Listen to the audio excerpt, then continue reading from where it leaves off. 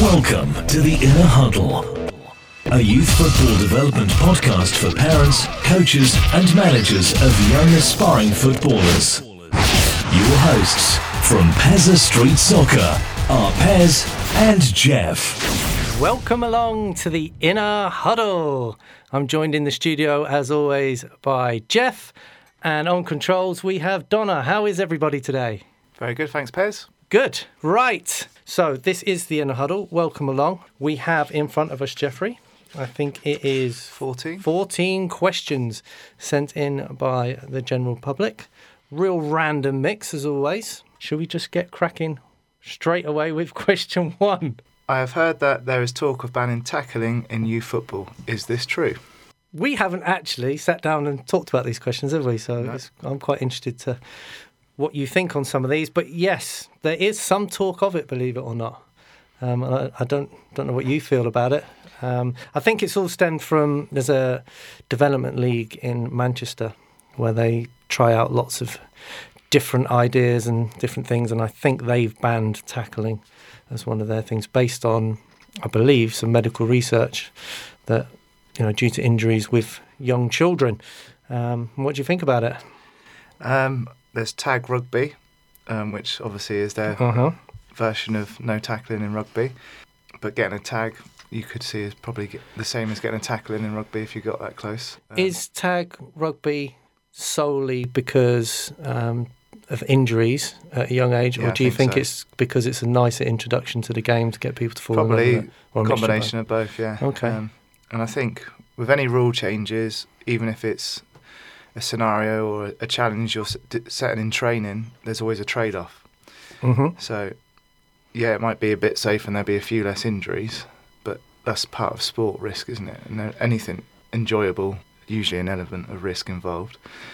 It's part of the game. You've got to be careful, because if it's based on medical research and there's experts who know more about it than we do are saying it should be banned, you've got to be careful to be a traditionalist and say, well, you've got to have tackling, it's part of the game. But it's part of the game. It's like having pole vault without a pole vault. Yeah.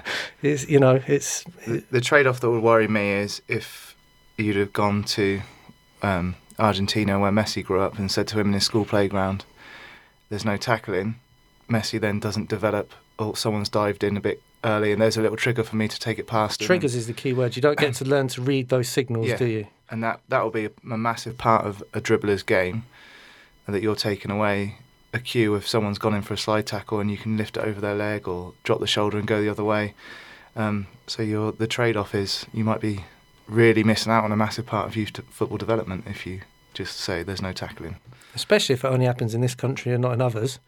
They're going to get a massive advantage there straight away in long-term development. And it's a skill like any other, let's have it right. They're players who've made a living and played at the highest level because they can read situations and they can time tackles. It's a skill like any other and needs to be practiced. Unfortunately, to get good at anything, you need to try it and fail at it and make a few mistakes and give away a few fouls to learn from it, to improve and for it to become an art like any other skill. Another example would be George Best, if you look back on clips of him, and he was the master at riding a tackle, wasn't it? Chopper Harris tried literally chopping his legs clean off and he carried on through and scored a goal. And it's the other side of the argument is, and the trade-off again, is a good defender somebody that reads the game and doesn't need to make a tackle. So there's another side of the argument where you can say, well, if a defender stays on their feet, they'll be a better defender anyway. So there's an argument to every side of it, and I don't know what the right or wrong answer is. No, so great start. Great question, thank you. I thought it was actually the easiest question that we could possibly start with, but actually when you look into it, You dissect it and it gets a bit more complicated. Yeah, I mean, they've banned heading the ball in America. I don't know whether it's parts of America or all America and what age group it goes up to, but when I was out in LA in the summer with Richard Chaplow, he was saying that his boy plays and he can't head the ball at all because he's not allowed to. But that's different because that's based on research and concussions and long-term head impact injuries and things like that. So you do have to be careful. But I'm not sure how many bad injuries you get through tackling with 5 to 12-year-olds. I haven't seen many. Yeah, it's again with the heading. It's one of those things. If I talk to my dad, who's really old school, he'd say, "Well, I used to head the ball every day, hundreds of times, and I turned out all right." Type thing. Yeah, it's probably not the greatest of examples, is it?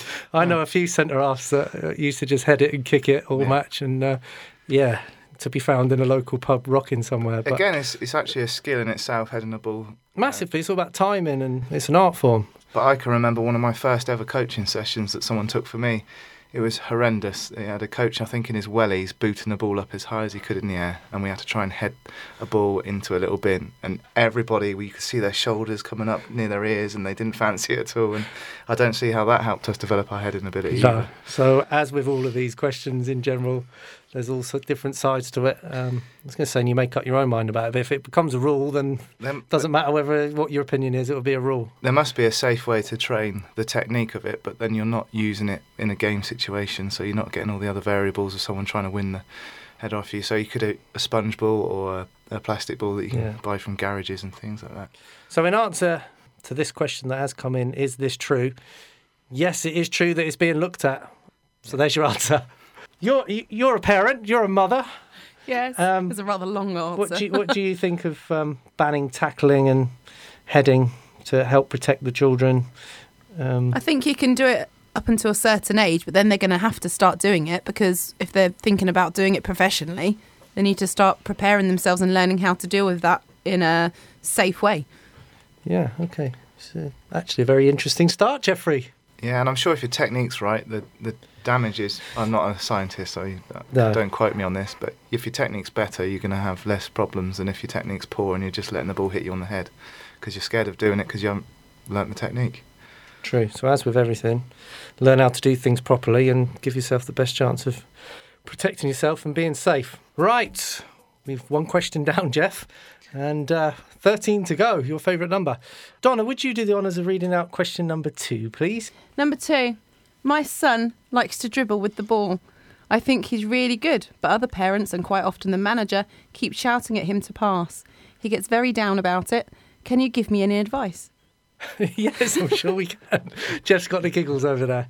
Right. It's a great question, by the way. It is a great question, and to be honest, it's all too common a problem, isn't it? Yep. Firstly, dribbling should never be coached out of them. So if a manager and parents are continually on at a child to pass the ball, it's fundamentally wrong and it's got to stop. The tricky bit is how you make it stop. You need to speak to the manager first. Yep. Ask him what his opinions on it are and tell him that, your child's not happy about it, and then come up with a way of, win-win situations all around where everybody's happy. But it should never be coached out of them. The lad might go on and be the next best dribbler, which we lack in this country, that we've ever seen. And to get coached out of him, I don't know what age he is, but I'm presuming he's a young un, is wrong. Agreed? Yeah, and if you could maybe try and explain, there'll be a reason why those parents and the managers are shouting to pass the ball. And more than likely it's because they want you to pass to their son, who can then shine. And it's not the way a team sport should be played, I don't think. It's made up of individuals, isn't it? But it is frustrating if you've got a child in a team and other players are what they call ball hoggers. That tends to be what they get referred to as, and are a little bit selfish maybe and aren't sharing the ball about. It is frustrating, but you have to try and find a right balance, because every child's as important as each other. And that starts with the manager, really. To be honest, we had a player like this a few years ago, and I don't think they'd even mind me mentioning him, young Sanjay, who just loved playing with the ball. And it was very frustrating for everybody. And to be fair, I did it until I was about 35 as well. We'd beat one or two players and then try and beat them again. And it does cause a few problems. But if you work with the manager and try not to make it too much of an issue with the children and the child themselves, it can be addressed. And one simple way of trying to encourage them to pass, I've always found, is praising absolutely nothing but a pass. So if they're beating players, you just ignore it. If they're scoring goals, you ignore it, and that goes for everyone. But a pass, you just go pass. Those shouts really need to change from pass the ball to get your head up, isn't it? So that you're making a decision rather than... But that can still just be seniors. You should never shout pass, whatever. That's just PlayStation managing anyway. Yeah, even if you were trying to encourage the passing, you would, like you say, scan, get your head up, different triggers. And it might take some time, unfortunately. And I think then it's the manager's responsibility to speak to the parents and just say, look, we've got a kid here who his style of play is to dribble the ball, and he's not going to be perfect at it, and he's going to give the ball away, and he might not pass the ball when you think he should.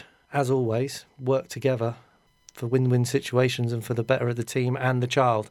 But the simple thing to do is just to keep shouting at him, pass, and coach it out of him, and that's wrong. So you can't leave it.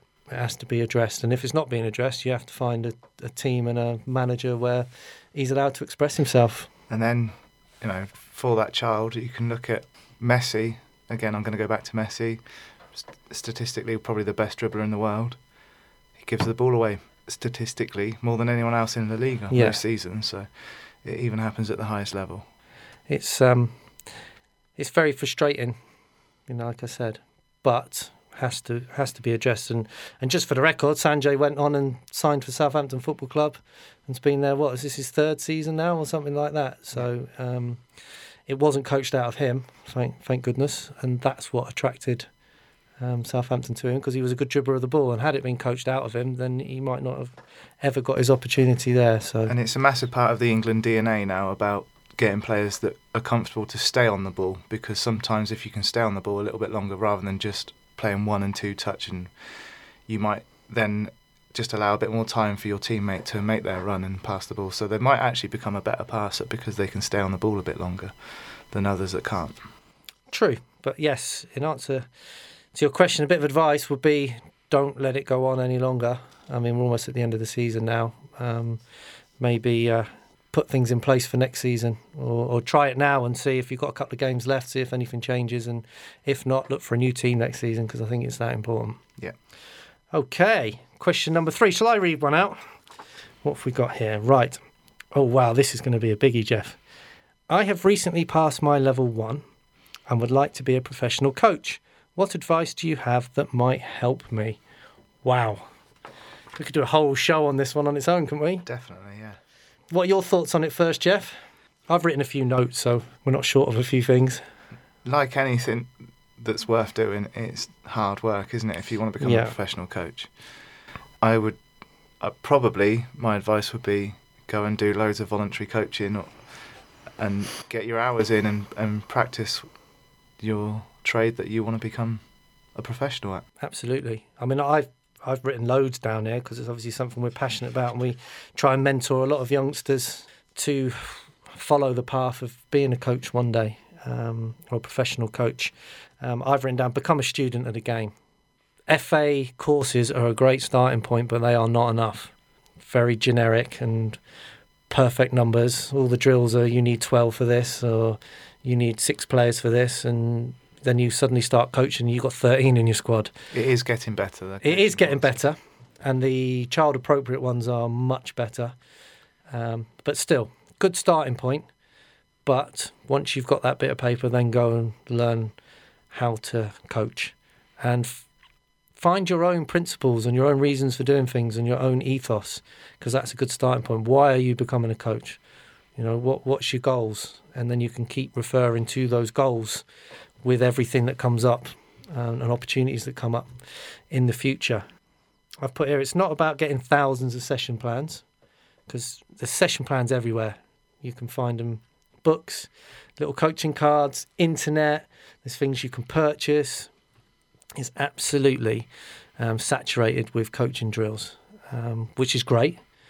But if you've got a set of principles and an ethos, you can then find coaching drills that fit in with your ethos.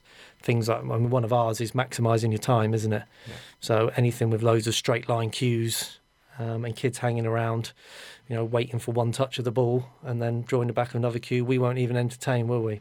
So we have a lot of different principles that these drills have to fit in. Is that fair?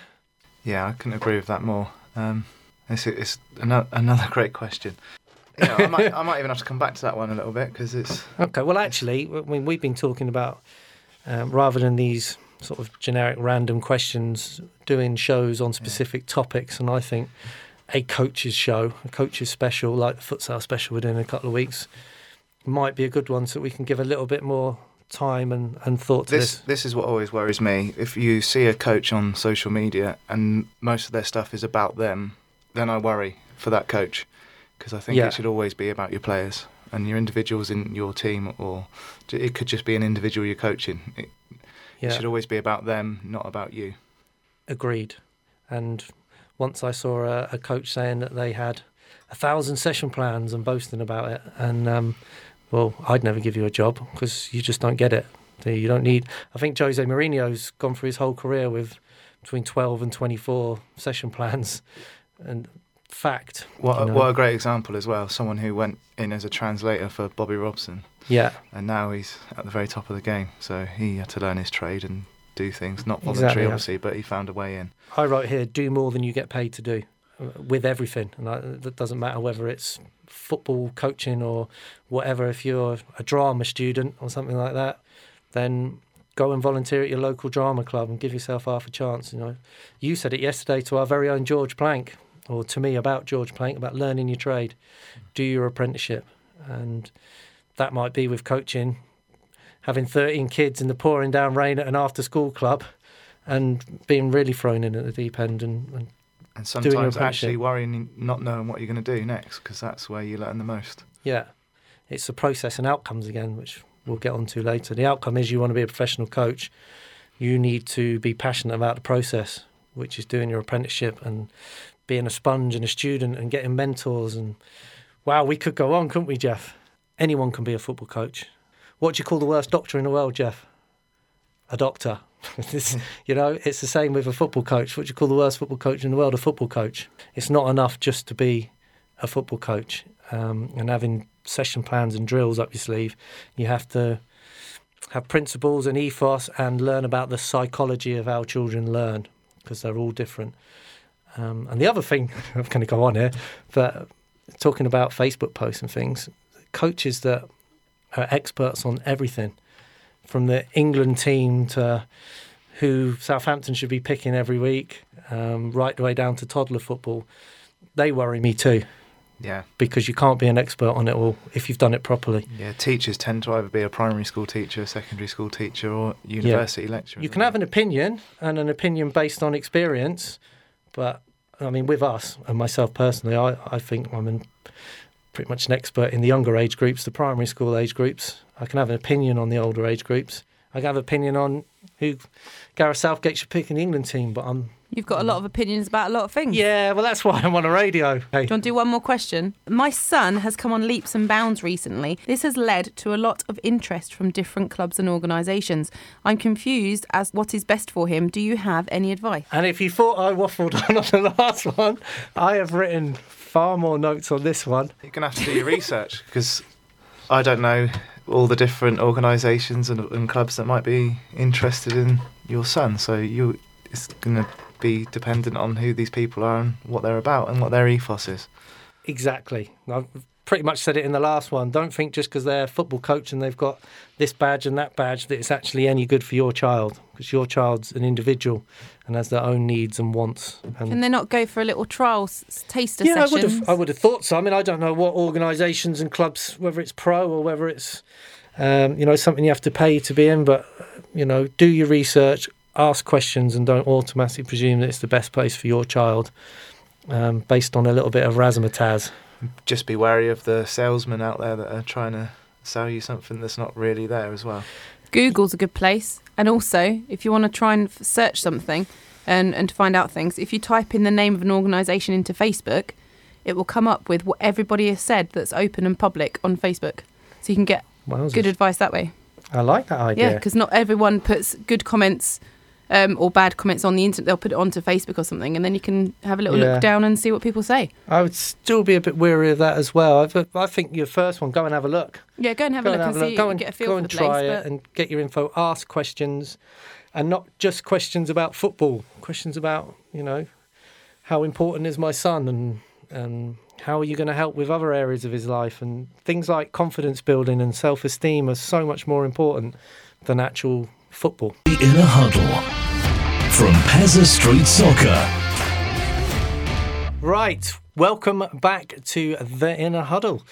We're on question 4 at the moment, which is somebody confused and wanting some advice because their son is probably, by the sounds of it, showing a little bit of potential. And as always happens, everybody wants them to play for their team, club, organisation, shadow squad, talent centre, elite, this, that and the other, pro, whatever it might be. And it is very, very confusing. And the world has gone recruitment mad, Jeff. Yeah, it has. I've just reread the question back, and the first part says, my son has come on leaps and bounds recently. So there's obviously something happening right wherever they are currently. Yeah. So maybe don't get too carried away and let them enjoy whatever they're doing that's working. You get a lot of people in your ear, don't you, when your child is showing a little bit of potential, and a lot of people have opinions on where they should go and where they'll be better off, and this worked for that person and whatever, and everyone seems to forget that each child is individual and has different needs and wants and aspirations and intrinsic motivations for doing what they do. And it might be just leave him where he is because he's getting along just fine and he's coming on leaps and bounds. But the world has gone recruitment mad, and it's a bit of a minefield, isn't it? Yeah, and years ago, when I was much younger and a little bit less wiser, I would have just said you have to go and play the highest level you possibly can and all these kind of things. But I don't know, I think I'm changing my mind on that a little bit. And if things are working wherever you are, there will always be a right time maybe to move on and have a challenge and things. But you must be being challenged to come on leaps and bounds. So I think to answer the question, do you have any advice? It would be look into it and get as much advice as possible. And it might be something that we can find out who this person was and get back to them a little bit more in depth, because it's that important. Simple terms would be to find somewhere where they put development first over results. It's a process and outcome thing, isn't it? Yeah. If you want your child to excel at anything, first it has to be fun and obviously safe. And secondly, they have to fall in love with the process of what's going to make them good. A lot of these places get obsessed and transfixed, and a lot of parents do too, on an outcome, whatever that outcome is. For managers, it might be to win games, or organisations might be to say how good they are by winning matches, or it might be to get someone into a pro club to make an organisation look good, or parents might want that. That's an outcome. Now, outcomes and opportunities take care of themselves. Okay, you don't have to force it. You don't have to keep taking your kid round to a million places to find someone who sees what you see. Fall in love with the process. Find somewhere where the process is excellent, has good principles and a good ethos, and encourage your child to fall in love with the process. And the process is continual development, and that's as a human being and as a footballer. It's a simple advice. So look into it and forget all the razzmatazz about we do this, we do that, and we've done this and we've done that, because that was a different child. All right, find somewhere where development is put first over any sort of selfish outcomes. Enough? Brilliant answer. Well, should we go on? I don't know. That's what we're passionate about, I guess. So we could talk a lot more. What does Donna think? As a parent, though, yes. Surely you would be more interested in taking your child where they're going to get looked after both on and off the pitch. Yes. Rather than as being used to, help some guy's ego to win a game or to look good. I agree with Jeff. It says here, if they're coming on leaps and bounds, well, if they're only just starting to do that, leave them where they are. See how far they can go where they are. They seem happy. They seem settled. They're doing, just leave them there for a bit. See what happens. You might prefer to stay there. Don't be hasty. Look into things. Get your advice. Happy? Yeah, I think you should read the next question, because I'm not sure if you want the bit read out in brackets or not. Okay, no, I'll read it. And, it's all been sent in, so we have to read what comes in. What's the best or appropriate practice on developing the goalkeeper in grassroots football? And then, in brackets, and it's quite random, not JPL or academy. So I'm not really sure what's going on with that one. Firstly, JPL is grassroots, so that bit's irrelevant. And academies have their own goalkeeper coaches anyway. But if this person is saying that they're involved with a club or as a child that's interested in becoming a goalkeeper or showing signs that they might be good at it, or I'm not sure whether they're interested in coaching as a goalkeeper. And the bad news is we're not experts in goalkeeping, are we? It goes back to that, try not to be an expert in everything. But we'll have an opinion on it, as always. There are experts out there, though. Yeah, and we love goalkeeping coaching. We do love goalkeeping coaching. It is coaching. an individual coaching session more often than not, isn't it? You can do goalkeeping sessions where you're playing out from the back, which involves your team, but there's lots of amazing drills on YouTube that don't take a lot to find that you could just do at home in the garden or we often share them with each other, don't we? Because we love it. The reason being is most drills and things you see online or on social media are kind of X's and Y's and team training, and this is how you can get your group to play like Barcelona and win a game of football. Within 5 weeks. Within 5 weeks. And this is how I did. I'm a genius. I'm the next Pep Guardiola, whereas goalkeeper coaching has to be individual, or done with maybe 2-3 keepers. And we love that aspect of it. So we often share little drills, don't we? Yeah, and there's lots of thinking that they're not just using a football and kicking a ball at a goalkeeper. They'll go and I've recently bought stress punch balls for the workplace. You need them. When you're stressed at a desk at your computer, you punch this punch ball, and it's on a little spring. Yeah. Now the England futsal goalkeeper coaches use them, so I've bought 2 of them, and so Sean and Paddy in my futsal team can do the same practices as they've been doing, and there'll be things involving tennis balls, basketballs, and different hand-eye coordination, and really things that really stress your brain, and like brain gym at school when you're trying to wake up the kids before they start their maths session or something. Some of them are great, aren't they? Yeah. So I think my advice would be have a look on YouTube if you've got a child and you want to do some practice. There's loads of reaction stuff out there. Things with balloons where you've got to keep a balloon up and then make a reaction save. Tennis balls and things I've seen. I've seen a table put up on its end so that you can't see where the attacker's coming from, which is like looking through a crowd of defenders. So you can recreate the stresses of a game without having your whole team in front of you and just stood there not really practicing themselves. The goalkeepers, they're just always thinking outside the box. There's a lot more imagination goes into it, isn't there? That's probably why we find it so fascinating. If you're serious about it, then do look into doing the FA goalkeeping courses. Yeah. I don't know anyone that's done them, so I don't know what they're like, but I imagine it's a good starting point like anything else. And now there's a lot more to goalkeeping than just shot stopping as well, so I'm not saying neglect playing out from the back. And you have to be good with your feet now as well, especially don't you? If you want to play for Man City and play the way they play. So, and have a look for. I imagine there'll be 1-to-1 goalkeeping coaches. There's just for keepers, isn't there? Yep.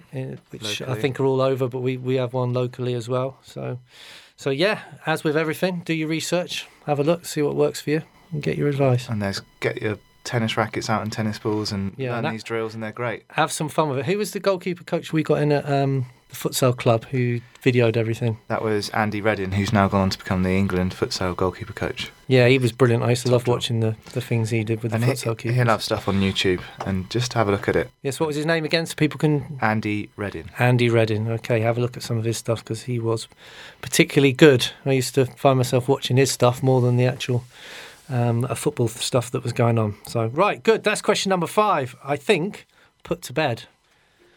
Question number 6. Donna, are you going to read this one? How beneficial do you think extra 1-to-1 sessions are for individual development? It's a great question. Well, I've jotted down, as always, a few things, but I've put mainly, it depends on what you're trying to achieve and who is doing them. The short answer is yes, but it should never be a substitute for group sessions. There's a certain type of parent possibly that thinks if you throw a few quid at something, you're going to get a desired outcome. And it's not as simple as that. As if, I want them to be this or they want to be that. I tell you what, we'll throw a few quid at it. And it's never as simple as that, is it, Jeff? We've done them, 1-to-1s, and it's great for technique and technical aspects of the game.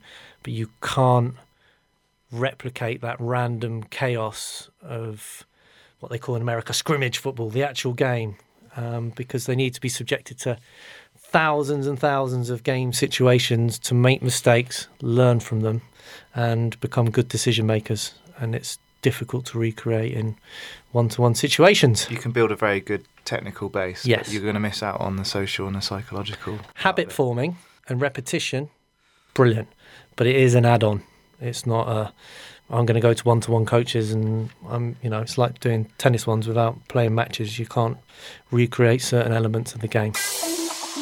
The Inner Huddle, a youth football development podcast for parents, coaches and managers of young aspiring footballers. From Pezza Street Soccer.